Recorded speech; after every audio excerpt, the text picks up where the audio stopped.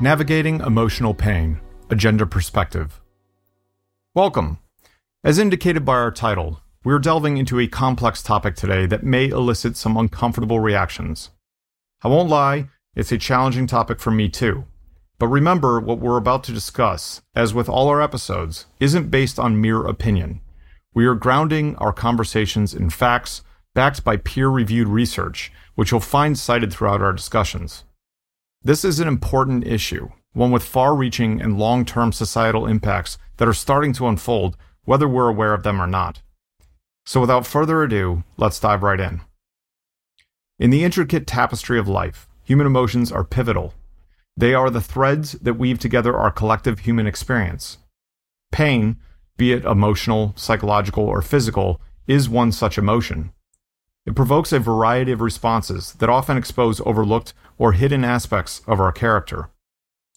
When observing the reactions of individuals coping with pain, it's not uncommon to note hostility, negativity, or heightened sensitivity.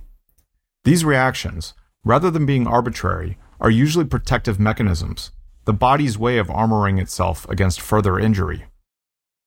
Yet, often in our interactions, we tend to focus on these external signs, perceiving them as representative of the person's character rather than expressions of their pain. It's crucial to shift this perspective, to respond to the pain beneath these manifestations rather than merely passing judgment based on them.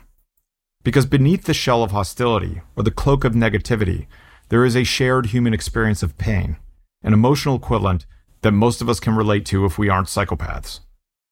However, as we traverse the landscape of pain, we should acknowledge the disparities across sex lines.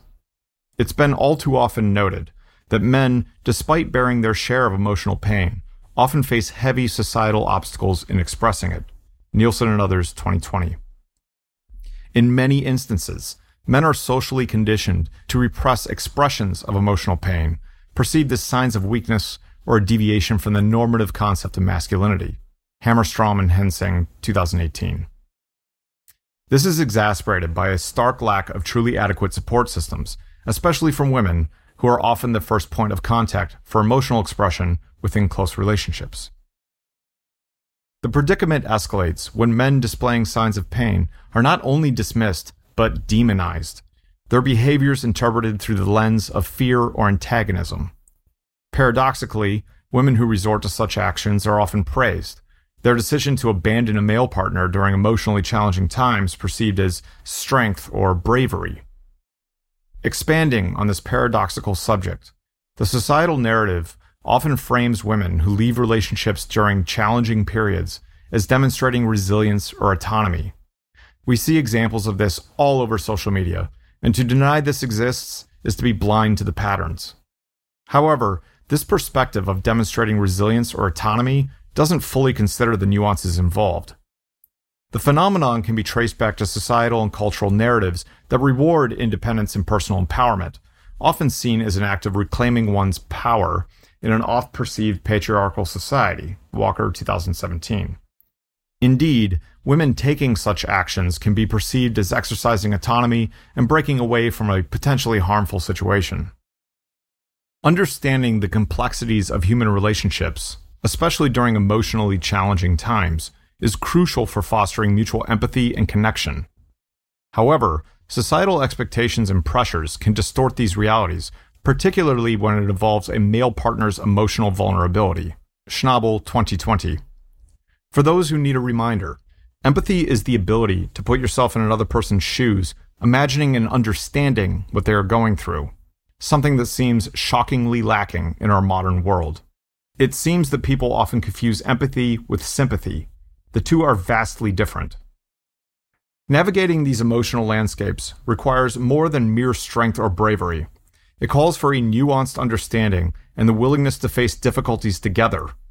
Opting to leave due to a partner's emotional struggles may not be an accurate reflection of personal strength, but rather a response to societal pressures that can unwittingly perpetuate harmful stereotypes around emotional expression in men. It's important to recognize that these stereotypes can inhibit societal progress, reinforcing the idea that it is entirely unsafe for men to express their emotions, and that sooner or later, expressing emotions will have negative consequences for them. Furthermore, if a man's emotional pain, displayed as some perceived aggression, especially by people who have never even witnessed what is true, actual aggression, is deemed unwelcome or unacceptable, it inadvertently reinforces the notion that emotional vulnerability is ultimately unfavorable, leading to adverse perspectives on women's emotional expressions. Society has created an emotional landmine. As a man, should you express your emotions to the objectively physically weaker sex, sooner or later they will discard you, proving that they are indeed the weaker sex both physically and mentally. A negative stereotype indeed that leads to dire consequences, such as changing laws and taking away the bodily autonomy of women. The impact of societal narratives and digital platforms further amplifies these issues, leading to collective male experiences that perceive emotional vulnerability as a risk, nay, a high risk, due to its inevitable negative repercussions. This collective experience not only discourages emotional openness, but also contributes to the outright avoidance of women, all under the now reinforced belief that men are expendable once their emotional vulnerability ceases to align with the woman's carefully crafted social narrative. Recognizing these dynamics is key to challenging societal narratives and fostering healthier, interpersonal relationships that accommodate emotional vulnerability irrespective of sex and evolutionary or biological drives. The narrative around a woman's decision to sever ties during challenging times, often lauded as brave or empowering, may result in unforeseen emotional complexities. As time passes, the immediate applause can give way to feelings of regret, loss, and self-reproach, particularly if the decision was more rooted in societal expectations than her personal judgment. Zoleds, 2020. Further, a tendency to shift blame onto the male partner for the fallout of her own decisions is a pattern that may emerge, and it's increasingly visible on various social media platforms, even though these narratives are often overlooked or, perhaps actively, suppressed. Therefore, it's crucial to encourage a culture that fosters understanding and support during such admittedly highly difficult times, recognizing the shared humanity and emotional struggle, regardless of sex. In reality, however, a woman's decision to sever ties during challenging times, often lauded as brave or empowering, may reflect more on societal expectations and pressures rather than the true nature of the woman, the individual nature. External influences, like the fear of judgment from friends or the pressure to, quote, set an example for women, end quote, may compel her to sever an extremely rare connection, causing harm to both parties involved. The ripple effect of a decision to cut ties in the face of a partner's emotional vulnerability can lead to unanticipated outcomes for the woman involved. Beyond the immediate pain of losing such a distinctive connection, she may also have to wrestle with the psychological aftermath and the intricate narratives she spins for herself. Deeper still is the knowledge that she actively selected her current path, possibly giving rise to a phenomenon known as the, quote, second choice syndrome, end quote. This refers to situations where a woman ends up with a man who wasn't her initial preference, an issue often downplayed or ignored by society, but painfully present in the lived experiences of many women. Johnson and others, 2018. Indeed, societal pressures and expectations can significantly influence the decisions individuals make within their relationships. This influence is particularly strong in the context of gender norms and expectations, which often encourage not only men, but also women to prioritize independence and strength, often perceived as removing oneself from emotionally challenging situations. Risman, 2018. This results in actions that are not truly reflective of a woman's feelings, but rather are a response to external pressures, no matter how much denial is involved. For instance, fear of judgment from friends or a perceived need to, quote, set an example for women, end quote, may lead to the severance of a meaningful connection. Such decisions can often result in a sense of loss for both parties, but potentially more acutely for the woman who instigates the split due to the emotional complexity involved in navigating the repercussions of her actions later in life. A woman in such a situation may be faced with the difficult dilemma of reconciling her actions and her internal feelings, creating a convoluted, denial-based narrative that can lead to regret and self-doubt. Zoleds, 2020. This internal conflict may be further exacerbated by societal narratives that frame her decision as brave or strong, thus complicating her emotional processing and potentially leading to cognitive dissonance. Festinger, 1957.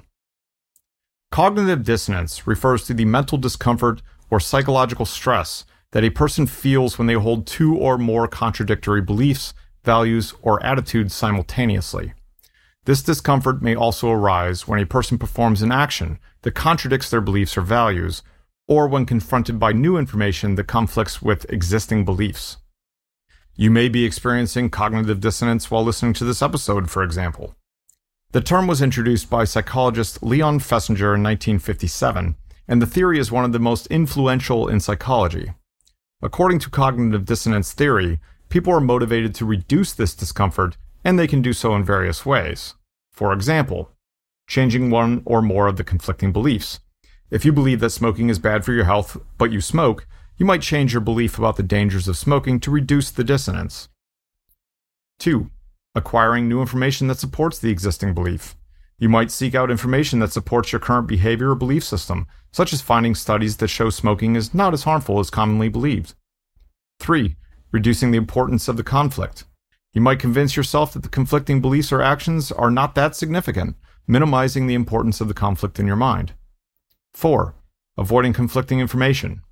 People often avoid information or stop thinking about something that might increase dissonance. This is why I say that, again, you may be experiencing cognitive dissonance while listening to this episode. It's not exactly pleasant, is it? The concept of cognitive dissonance plays a significant role in many areas such as decision-making, problem-solving, and social attitudes. It's often used in marketing, political campaigns, and other areas where persuasion is a key element. Understanding cognitive dissonance can provide insights into why people act in ways that appear irrational or against their self-interest, or how their attitudes and beliefs can be influenced or changed. In these cases, the woman may find herself disproportionately affected by the fallout as she grapples with the loss of a meaningful relationship, the potential future forever lost by her own doing, the ever-increasing pressure of societal expectations, and the cognitive dissonance induced by the disparity between social narratives and her personal feelings. Admittedly, this episode was a heavy one that may have touched on some sensitive issues. I won't shy away from saying it was personally challenging to research and write as it brought up past traumas and some painful memories. However, it's important to remember that avoiding tough narratives only serves to perpetuate them. As we navigate through the complex dynamics of emotional pain, our approach must remain human-centric. We need to focus on the pain that is a shared aspect of our human experience, responding to it with compassion, regardless of its external manifestations and irrespective of sex or gender identity.